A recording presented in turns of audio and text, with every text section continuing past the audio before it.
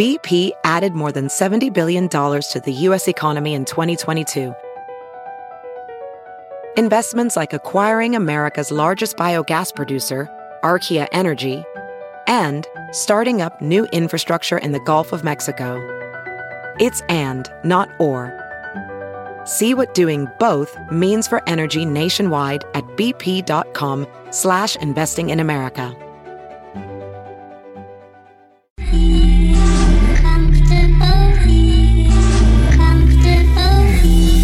Yo, I'm comfortable talking to Mark Alford. He don't make me feel I gotta kneel at a dark altar. His colleagues are cool, things are jolly and smooth. Anything else, it'll be part stupid and part awkward. Dayton Moore is the general manager of the Kansas City Royals. The team won the World Series back in 2015. Now Dayton is building another championship team, but more importantly, trying to build character in the players. I got comfortable with Dayton on the plaza in Kansas City to find out how he's doing both. Well, Dayton, it's good to meet you. Nice to meet you, Mark. I haven't really gotten to know you. How long have you been here? You know what? We came here in June of 2006, and so Marianne and the kids transitioned completely in July of 2006, and so it's been a great journy, fun 12 ride. Years. Yeah. Huh. Where were you before this? Yeah, I was with the Braves. We lived in Atlanta. That's culture shock moving from Atlanta to here. Similar, really. Really? Very, very similar cultures, great people.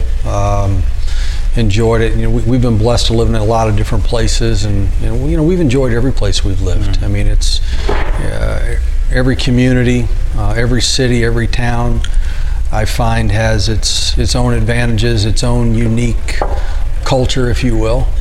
But Kansas City's special. What makes Kansas City different? Because it is a little bit different. It is. It's number one, it's easy. I mean, it's easy to get around. Yeah. Because if you had come from where you were today speaking over here, it would have taken you an hour and a half in Atlanta, right? It would have. You wouldn't even have attempted it. Yeah. I mean, you wouldn't even put yourself through the aggravation.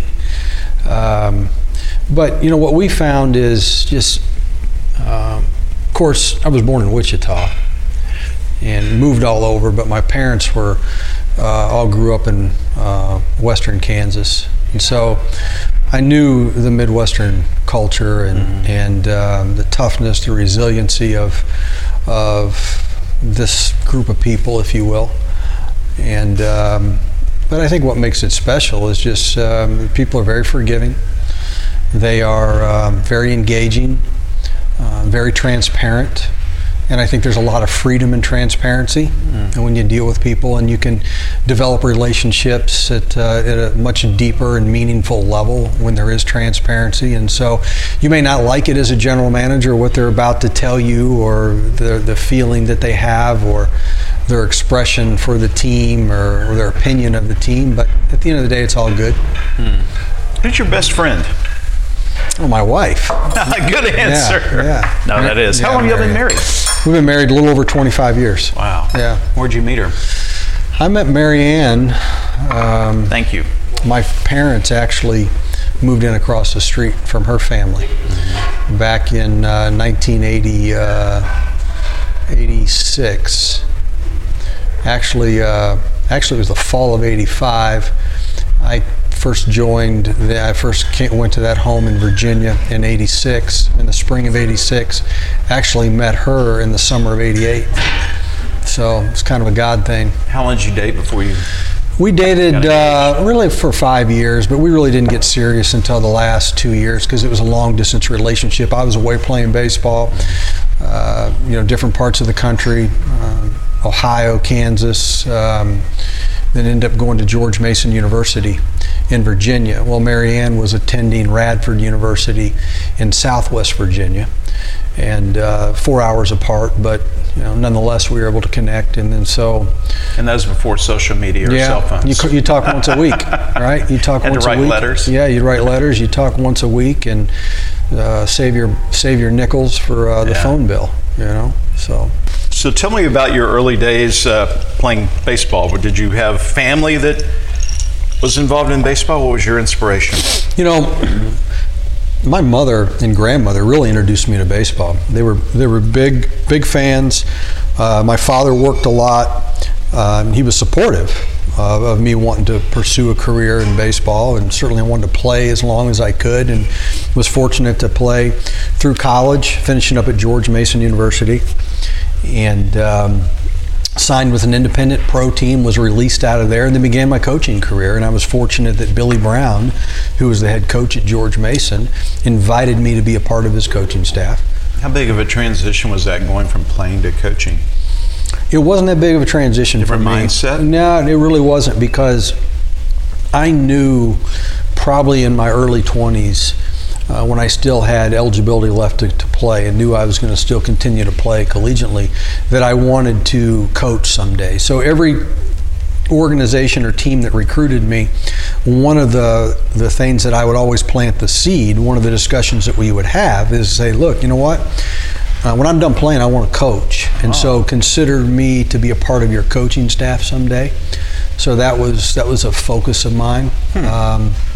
So it was natural for me to transition into coaching. That's what I wanted to do. And in fact, the first two opportunities I had to be a scout, one with the Minnesota Twins, one with the Seattle Mariners, I turned it down because I couldn't see myself not coaching. And then the Braves called. I initially turned them down as well. Why? Well, because again, I was focused. I wanted to coach. That's what I wanted to do. But ultimately, I decided that I would scout, and I was going to do it for 4 years and get back into college coaching. And because I wanted to learn that side of the game, I wanted to go deeper in the evaluation part of it. I wanted to develop those skills and those characteristics. Evaluation, as you know, is really, really important. So I wanted to refine those skills. Scouting would give me the best opportunity to do that. But again, I was going to transition back into coaching. And then one thing led to another. The Braves asked me to come down to Atlanta to be the assistant director of scouting. We decided to do that primarily because it was best for our family. We had Ashley, our oldest. Ashley was 8 months old. We were living in the Washington, D.C. area at the time. It requires 2 incomes. Mary Ann did not want to work outside the home. She wanted to stay home with Ashley. We had made an advanced decision to do that prior to marriage. When we decided to have children, that was just our choice. But we couldn't afford to do that. Moving to Atlanta, that opportunity, 1 income, different housing market, allowed us to have Mary Ann stay home with Ashley. And so we began to raise our family in Atlanta. What did you like about Atlanta? Well, the weather. The springs are long, the falls are long. But it was a great group of people, great sense of community. Southerners. Yeah, you know, and we really enjoyed it. The people very hospitable. Certainly, the traffic wasn't as bad when we moved down there in August of '96. But we really enjoyed it. The people, and I loved working with the Braves. Had a great group of people. Our families all interacted well together. I knew all of our players. Truthfully, never thought we would leave Atlanta. So when did you get the call for Kansas City? See, John Scherholtz invited me to lunch, as he often would do, in May of 2006. But as we began the conversation, actually at the CNN Center, at one of the restaurants, he indicated that the Royals were interested in hiring me as their general manager, and that Dan and Dave Glass were willing to fly to Atlanta and meet with me about this opportunity. He encouraged me to do it. The Royals were my boyhood team, so I decided to meet with them, and I really didn't think I would take the job, but I was interested in that opportunity and just to really see what it was all about. Did you like the Glass family? I did. You know, one thing I noticed about Mr. Glass, it was very apparent, was he was somewhat broken. He was embarrassed. The team was losing. He was frustrated. I mean, this is one of the most successful businessmen in the history of our country. He ran Walmart for all those years. I believe he started running Walmart in 1978. Wow. And helped guide and lead that company to one of the greatest companies that the world has ever seen. And so, but the baseball part of it wasn't going very well, and so I could see that he was really open to change and wanted leadership and was going to give us full autonomy to do what we needed to do to ultimately. What did he tell you in that interview? He just said that what he said the Kansas City fans deserve winning baseball here, and we have failed them.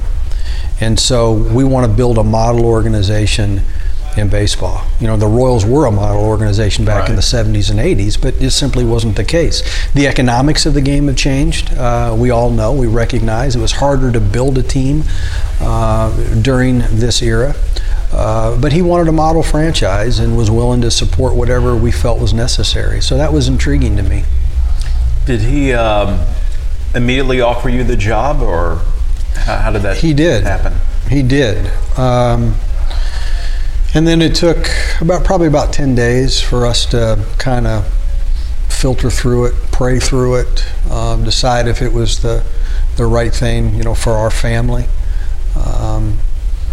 The Braves had wanted us to remain there and be a part of their future as well. Did they try to get you? Oh, yeah, there was some of that. Stay. And it was all good. It was all done with the right spirit. So it just, it was time to go. It was time to go. So you get here, and the organization is, I wouldn't say a mess, but it wasn't what you have made it into. What was the first thing you noticed you needed to do? Well, we needed to believe. We needed to believe that we could win here in Kansas City. And so we've always understood that, your leaders are the ones shaping your culture. The priorities and the passions of the leaders are so important if you're going to guide success. And so that was going to be very important for us. Most people didn't think we could win, Mark. Our own fans didn't think we could win. Attendance was down. Yeah, I mean, people in the industry, people that I sought counsel with, they felt that this was a professional graveyard. They didn't feel you could win in Kansas City. It's one of the smallest markets in all of sports. Again, the economics of baseball had changed.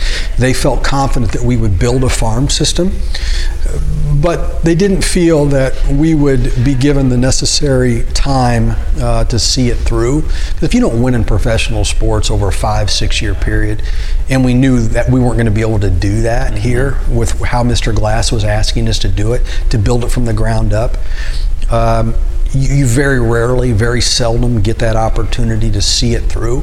You build it to a certain level, and then someone else comes in and reaps the benefits. I mean, we look at the Houston Astros who just won the World Series. Well, Ed Wade and Bobby Heck, Ed Wade was the GM, Bobby Heck was a scouting director, and others had built a terrific farm system. Altuve was already in the system, Springer was already in the system, Keuchel was already in the system, and others. Well, they made a change. Jeff Lunau comes in as the GM, has done a great job, but his leadership team had kind of reaped the benefits of some of that talent, which is part of it. It happens. That's not uncommon in our game. But you got to harvest the crop. We did. That must have been kind of rewarding for those people who have told you it wasn't going to work. What did you call some of those people? Not to gloat, but no. One of the things that we talked a lot about early on was, look, there's a process here. You got to trust the process. It takes time. Well, everywhere we would go in Kansas City and throughout our community, I'd always talk about, hey, you got to just trust the process. Well, we began to get mocked for that, right? And it became kind of a punchline with our local media, and we just trust the process. Right. It'll be okay. There's always next year. Right. Well, Majestic came to us in 2014 when we made the playoffs and said, hey, look, we want to create T-shirts.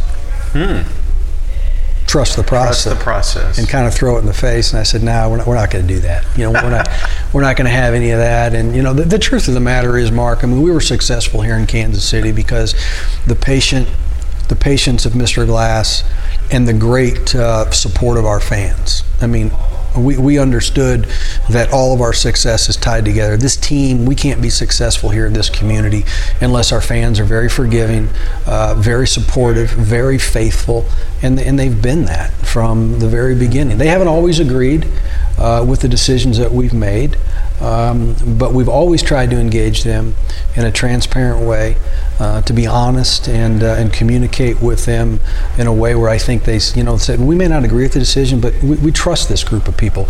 Maybe we like this group of people, and so I think we've been given a little more favor and leniency and grace, if you will, because of that. What makes a good baseball player? Not just on the field. Oh, it's simple to me. I mean, you got to be really, really passionate and love this game, and you've got to understand the importance of being a great teammate. And so the players that are most successful, they're good brothers, they're good sons. They desire to be great husbands and great fathers someday. Therefore, because of that mindset that has been instilled in them, they can become really good teammates. And so when you live in a culture in society where it says, get all you can while you can, it's all about you, you got a very small window of opportunity. You know, we develop that mindset in our young people. I mean, that's kind of the message that we send, is that, you know, you got to get all you can while you can, right? And so it really creates it's all about me mindset. Well, to be successful in baseball, you got to be the opposite. It's got to be about everybody else. You got to be able to put everybody else's needs, wants, and desires first, your own needs, wants, desires second. You got to be selfless.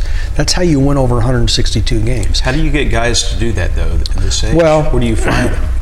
It starts. Or you develop that? Well, I think it's part of both. I mean, I think they have to have that seed. Hopefully, has been implanted. You know, with young players and with the guys that we take out of the draft, the first question we ask is, who are your role models? Who do you pattern your life after? And so we hope like the heck they say their dad. Hope they have that strong male leadership in their lives. We know that's not always the case. So maybe it's a coach, maybe it's a brother, maybe it's an uncle or a teammate.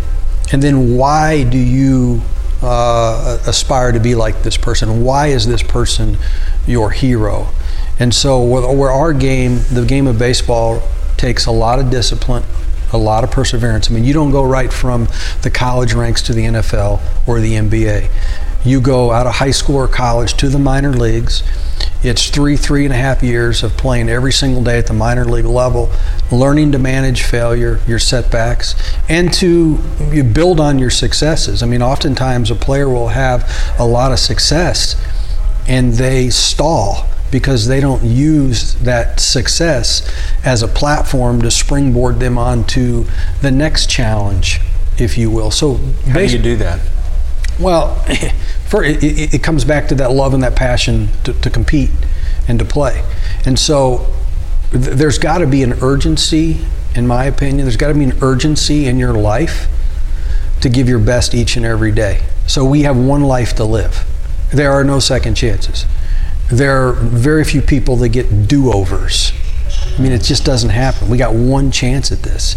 And so you want to make sure that the players you bring into your organization, the people that you decide to do life with, understand that. I mean, we get one shot at this. And so I've never ever wanted to look back, as I'm sure you can attest to this, you never want to look back in your life with any regrets, right? You want to say, I gave it all. I was the best husband I could be. I was the best father that I could be. I was the best brother.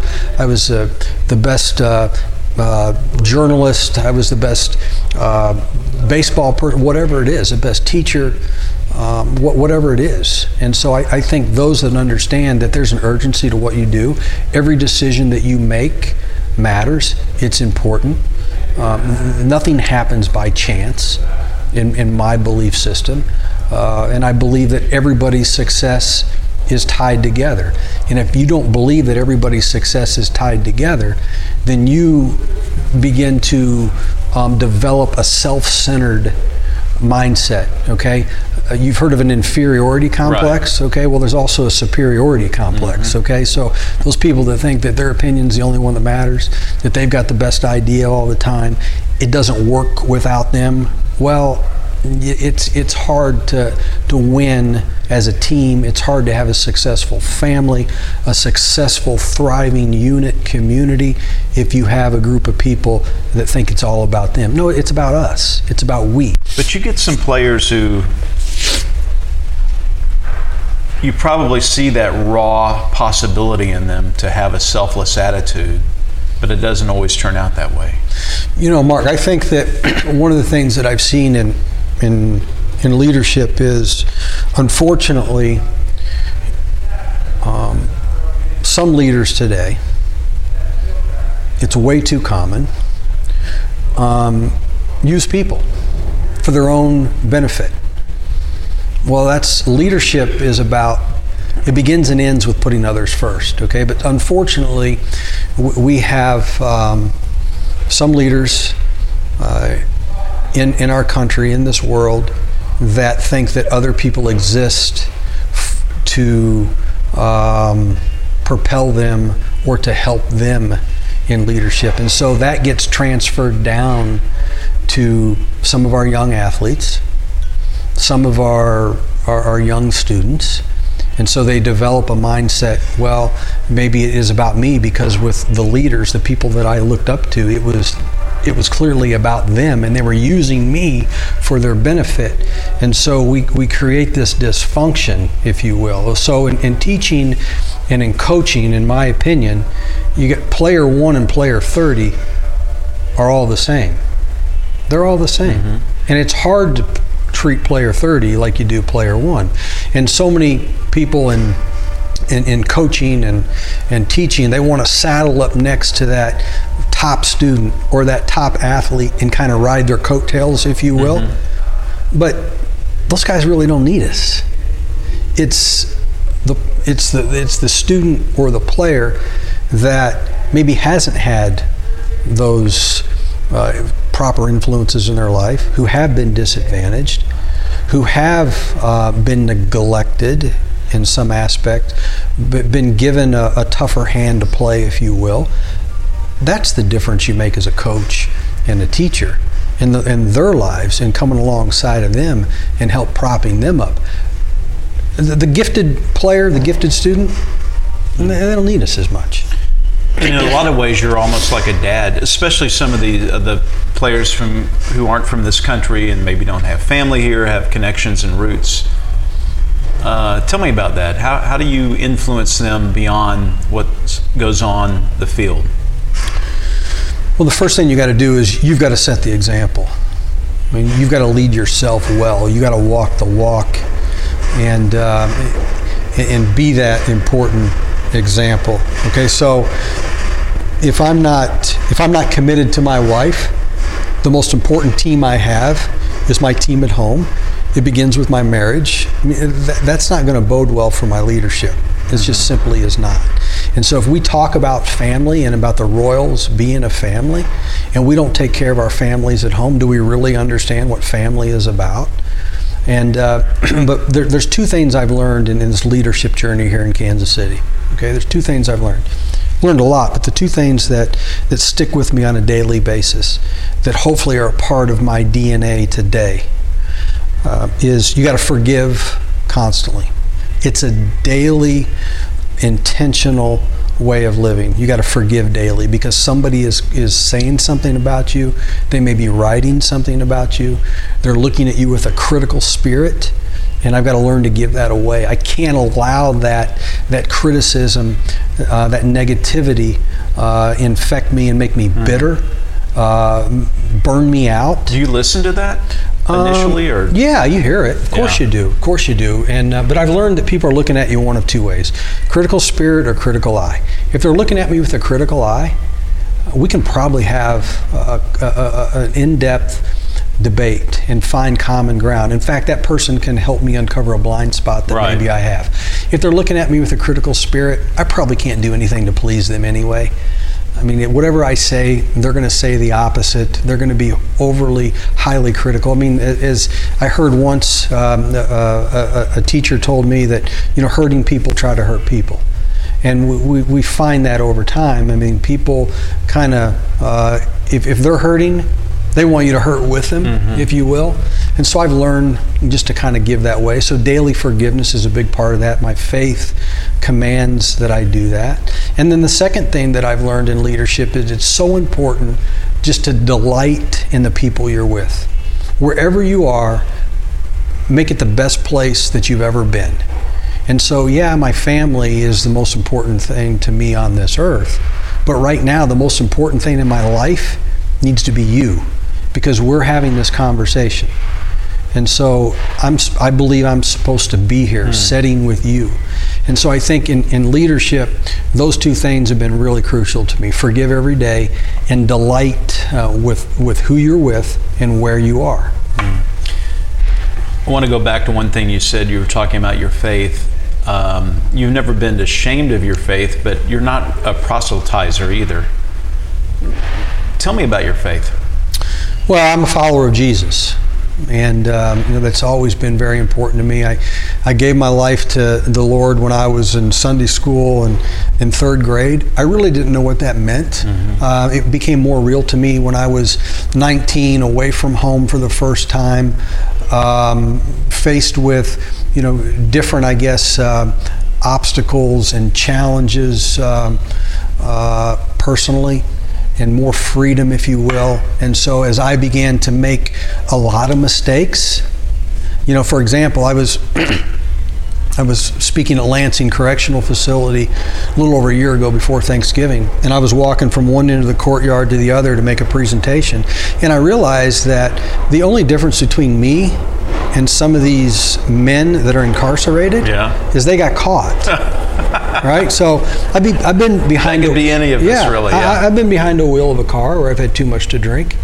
As a young person, with some of my teammates, we went into a convenience store, if you will, and the gal behind the desk said, "Hey, take whatever you want," and we kind of took whatever we wanted. Well, that's stealing. Yeah. Okay, we could have went to jail for that and should have, right? So.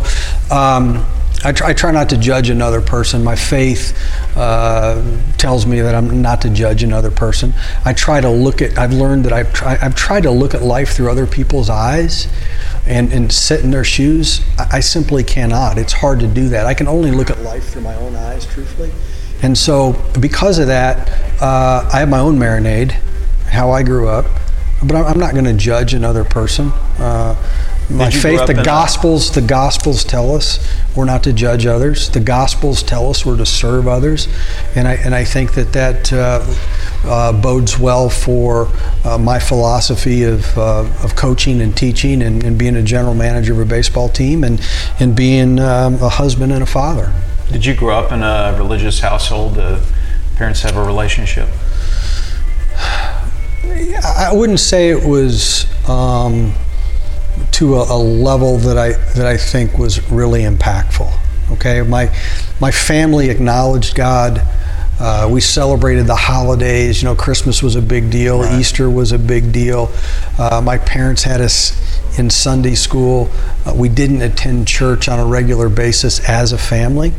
My father was stricken with cancer when I was in my early 20s. That's the time in our lives where our faith became more real to us, as that burden was on our family. My mother really didn't have a relationship with the Lord until about a year and a half before she died of cancer almost 9 years ago. But looking back on it, reflecting back, tracing those experiences back, God had a plan for all of it. I wouldn't change any of it. And God was working His magic in our lives. He was working the Holy Spirit in our lives, and it all turned out okay. How do you pass that on to the players in a limited way, but also in an impactful way? Peer-to-peer mentoring is really the most important part of our leadership in our game. Okay, so again, as a general manager, the manager, the ownership, our coaches, our instructors, we can kind of shape the culture a little bit, but we can't grow the environment. The players are the ones that ultimately have to do that. It's very important that we hire good leaders, people that are, again, shaping the culture, but we got to make sure that we're bringing the right players in our organization who can mentor other players. And so when I look at our team, in 2014 was really the year that we obviously made it on the world stage. Mm-hmm. Well, Raul Bañez was a huge part of that. A player whose career was clearly on the downside. He was not as productive as he was in his early years. In fact, most people would say that he was washed up. He wasn't a productive player at all. But who he was as a man what he was to to our team, the glue, if you will, a pillar in our clubhouse, breathed confidence, brought truth, brought wisdom, was intentional about being relational with the right players to keep them focused day in and day out.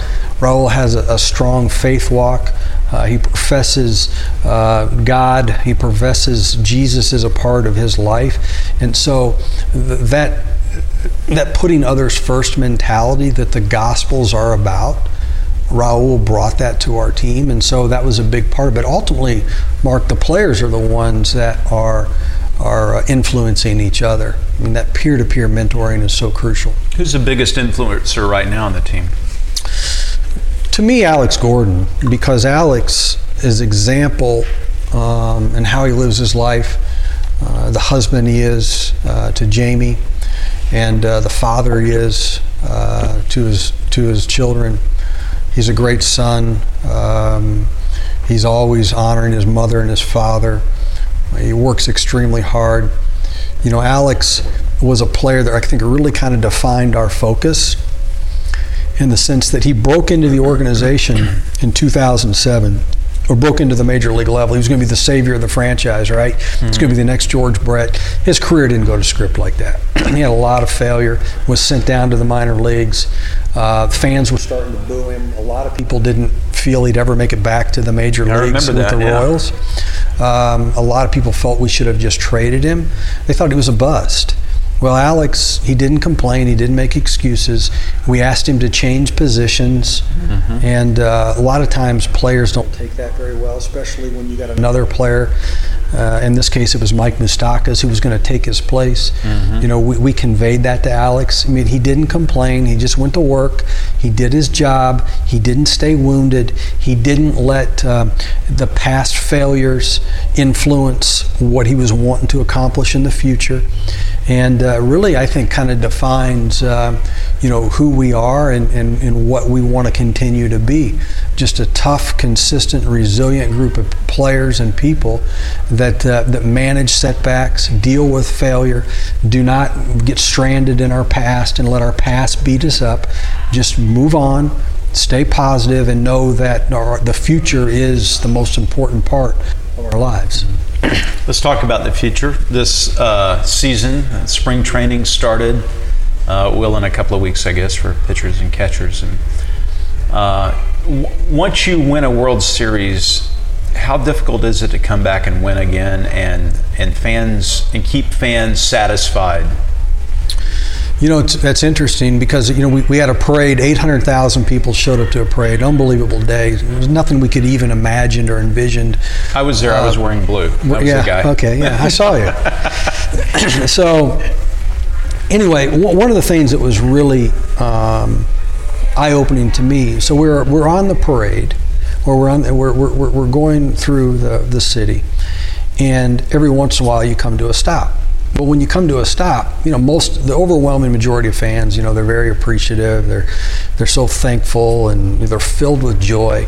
And then all of a sudden they start chanting, "Bring back Gordon, bring back Zobrist," you know, and they start the whole group erupts into this chant, right? And so, and I know they mean it in a good way, but it speaks to, you know, you're not going to satisfy them. It's never going to be enough, right? It's never going to be enough, and that's okay. We put really high expectations on what we do, but also what we do is much bigger than baseball. I mean, winning championships is what the world says you need to do.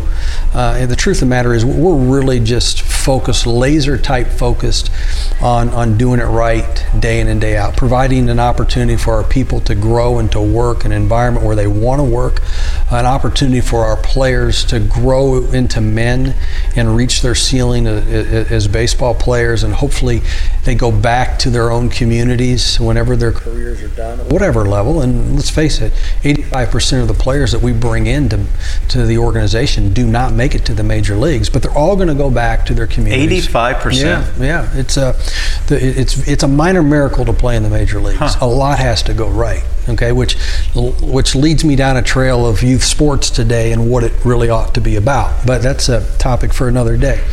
But they're all, those 85%, they're all going to go back to their communities. Hopefully they maintain a love and a passion for baseball where they can teach it in their community, develop relationships with their own son or daughters centered around baseball and enjoying a game and using the leadership lessons that they learn in a game to further their lives and to grow them as leaders, and certainly teach the game of baseball and to spread the seed of this game and what it meant to be a part of the Kansas City Royals. So that's really our objective. That's really our mission, and that's why we're so excited about what we're doing with the Urban Youth Academy, off of 18th and Vine. Right. That's opening up. I mean, that's as proud. We're as proud as that as anything we've ever accomplished, and it's going to mean so much in our minds to so many young families in Kansas City. I believe it'll bridge the gap between the urban and the suburban and rural parts of Kansas City. That's our hope. That's our dream. That's our vision for that facility. And so, but again, what we do is so much bigger than baseball. But how do you manage those expectations? You just simply do it the way we've been doing it. And you're transparent, you're honest with your fans, where you are in the building process, where you are with your team. You don't sugarcoat anything. You tell it like it is. So where are we now? Is it back to being a process? Well, it's always a process, okay? But let me say this. We're never going to get so attached to the outcome, winning a World Series, that we neglect and lose our focus on the day-to-day process. I mean, you've got to be laser focused, as I said, on what you have to try to accomplish each and every day. If you're trying to develop leaders, you've got to constantly be looking for the warning signs. Okay, what are the things that are going on in this person or this player or this group of players or this staff member's life that are staring at you and signaling that there are issues, there are things that need to be resolved, there are solutions that you need to have to solve certain issues. You're talking about their personal lives. Yeah, you're talking about their personal lives. Intimate details. Yeah, they're there. Those signs are there, and we've got to get out of our own way to notice those things, if you will. So I go back to Giordano Ventura, right? So it's been almost a year since Giordano passed away. We had so many signs with Giordano leading from spring training of 2016 and what unfolded. What kind of signs? Well, just whether it just be withdrawal, body language, didn't have the same smile. Was he depressed? Yeah, I don't know about that, but conflict with his wife at the time. They're going through struggles, just showing up late at times, short with his teammates. I mean, just a lot of different things. And so as we tried to address those things, and we got some pushback, but but if I could do it all over again, maybe I should have demanded that he come live in the States. Maybe I should have demanded that. Would he have done it? I don't know. We offered it, but maybe we should have said, listen, doggone it, this is what you're going to do. Right. Now, he still has veto power on that. We can't make him do that. But that would have been tough love. Yeah. I mean, but there's always things that you have to be intentional. I mean, if you're going to do this job and do this job well, it takes 100% commitment, great focus each and every day if you're going to do it right. How much of it is trying to provide a daily experience for the people who pay the tickets to go out there, the show aspect of it? Well, I know Kevin Ulick and the business side of what we do, want to make sure it's a great experience for families at the ballpark, whether it be the outfield experience, different promotions that we have. That's certainly all a huge part of it. But from my end of it, on the baseball side of it, we remind our players constantly, from when they join our organization, we remind it to them year in and year out when they come to spring training, that your job is to connect with the fans. Your job is to inspire young boys and young girls to play baseball, to play softball, to watch you play and say, boy, this guy is having so much fun out there. He's giving his best effort. He's playing with all this passion. I want to play this game. And that's ultimately how we grow it. And so when I met with our team in on October 15th of 2014, after we just won 8 straight games to go to the World Series, first time in 29 years, what I told them was, I said, look, boys, I said, congratulations. Congratulations on going to the World Series. But what I'm most proud of is you guys did it the right way. You inspired our fans to enjoy this game of baseball. You've grown a new generation of Royals fans because of the way you played. You understood that somebody sat in these lockers long before you. You appreciated their sacrifice for you in this game. You followed the example that they set. And now you guys are setting the example for somebody else. That's what I was most proud of with that group of players. And so that's what we're always doing. We're trying to do our job so well and with such passion and energy and transparency. You know, when we mess up, just honest reflection, deep honest reflection on everything that we do, but we want to do it with such passion and such desire that we inspire other people to want to do this. And so I think that's our professional obligation. Had a bit of that recently with Duffy and his DUI.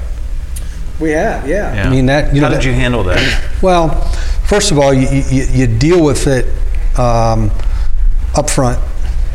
You don't run from it. You don't fool the man in the mirror. You got to have self-evaluation is really, really important. Without that, it's impossible to change. The other thing that I reminded Danny during that process is I said, look, I'm not judging you. I've made those mistakes before as well. In fact, I said it in a press conference that I've made that mistake as well. I didn't get caught, so that doesn't make me better than you because I didn't get caught and you did, okay? It's simply I was lucky, right? Or whatever you want to call it. But the only reason, Danny, that I'm able to sit here today and continue to do my job and be general manager of a baseball team is because I've let people come into my life and chip away at me and mold me and clip my wings and kick me in the tail when I needed those adjustments, help mold me and shape me.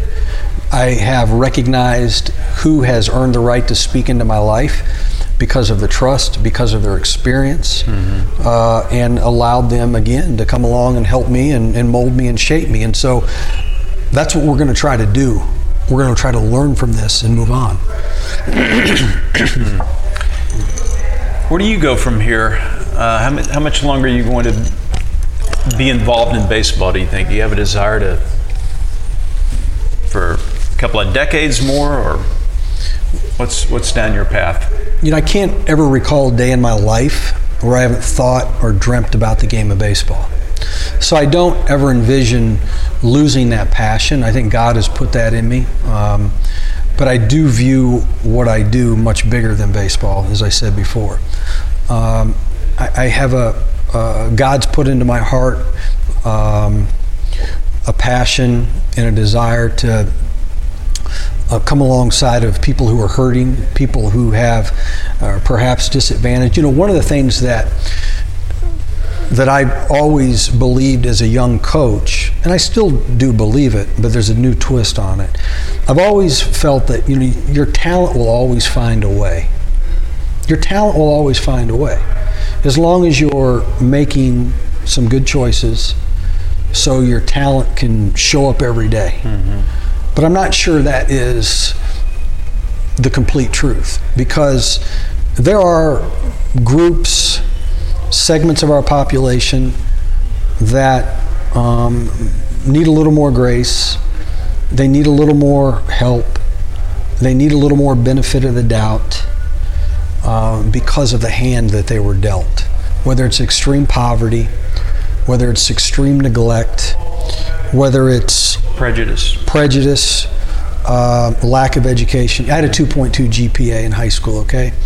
I'm sure there's people rolling their eyes all over the world in my little world growing up, like how did this, but it's because I had great mentors in my life, people that poured into me, people that helped me, and God has allowed me to do things that So what does this look like, this vision for you of what you want to do? Well, the main thing I want to do is continue to be a a great husband and great father. I mean, that's really, really important to me. I want to, whenever I breathe my last breath, and if Marianne is there with me, whether she's breathing her last breath or I'm breathing my last breath, I want to be able to look her in the eyes and for her to know that I was faithful to her from the very beginning. That's really important for me, okay? For the legacy of me as a husband and a father. So that's the most important thing. But just use our gifts, use our resources, our talents. It all belongs to God anyway. Use it to just help other people. I mean, that's the most important part of what we can do going forward. I'm excited about the Urban Youth Academy. Yeah. And to be able to use our foundation, our C in the Major Leagues Foundation, which is not a big foundation, but it's ours. We don't have a lot of influence over it other than mine, and so I can intentionally connect with a family or somebody who's hurting and say, you know what, we're going to come alongside this person, help them get an education. We're going to come alongside of this mom and help her turn the lights on, keep the lights on at her house. We're going to make her car payment, or we're going to buy her a car, or, you know, so those are the types of things I want to continue to do. Back to baseball, what's the biggest challenge as far as the team goes right now? Mechanically, managing our payroll. We have to get our payroll back to a manageable level. So in 20 and what is the total payroll now? Well, right now we're at about 112, which is manageable. But if we're going to try to sign Eric Hosmer, right, it's not. We probably need to be somewhere between 95 and 100. And then somewhere between 80 and 90 in 2019, similar in 2020, and then put us in a position in 21 and beyond to ramp it back up again. Okay, so we've got to get our payroll at a level where it's more manageable. And then the other thing we have to do is we got to get our farm system built back to where it was in 2010, 2011.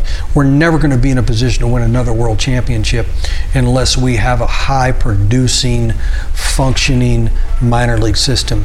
Not only to transition championship caliber players to the major leagues like we did with the Hosmers, right, and the Moustakas and the Prezes and the Venturas and the Greg Hollands and the Kelvin Herreras, but we got to be able to use players like Will Myers in a trade like we did to get Shields and Wade Davis and the Zach Greinke's to get Alcides Escobar and Lorenzo Cain. So we have to use our farm system to trade for talent at the major league level that's producing and blending in with whatever our current roster looks like. What do you do for fun? I coach baseball. That's what I do. But don't you have a hobby or anything? You know, I enjoy studying leadership. Like books or well, I'm not a great reader. I'll do podcasts for sure.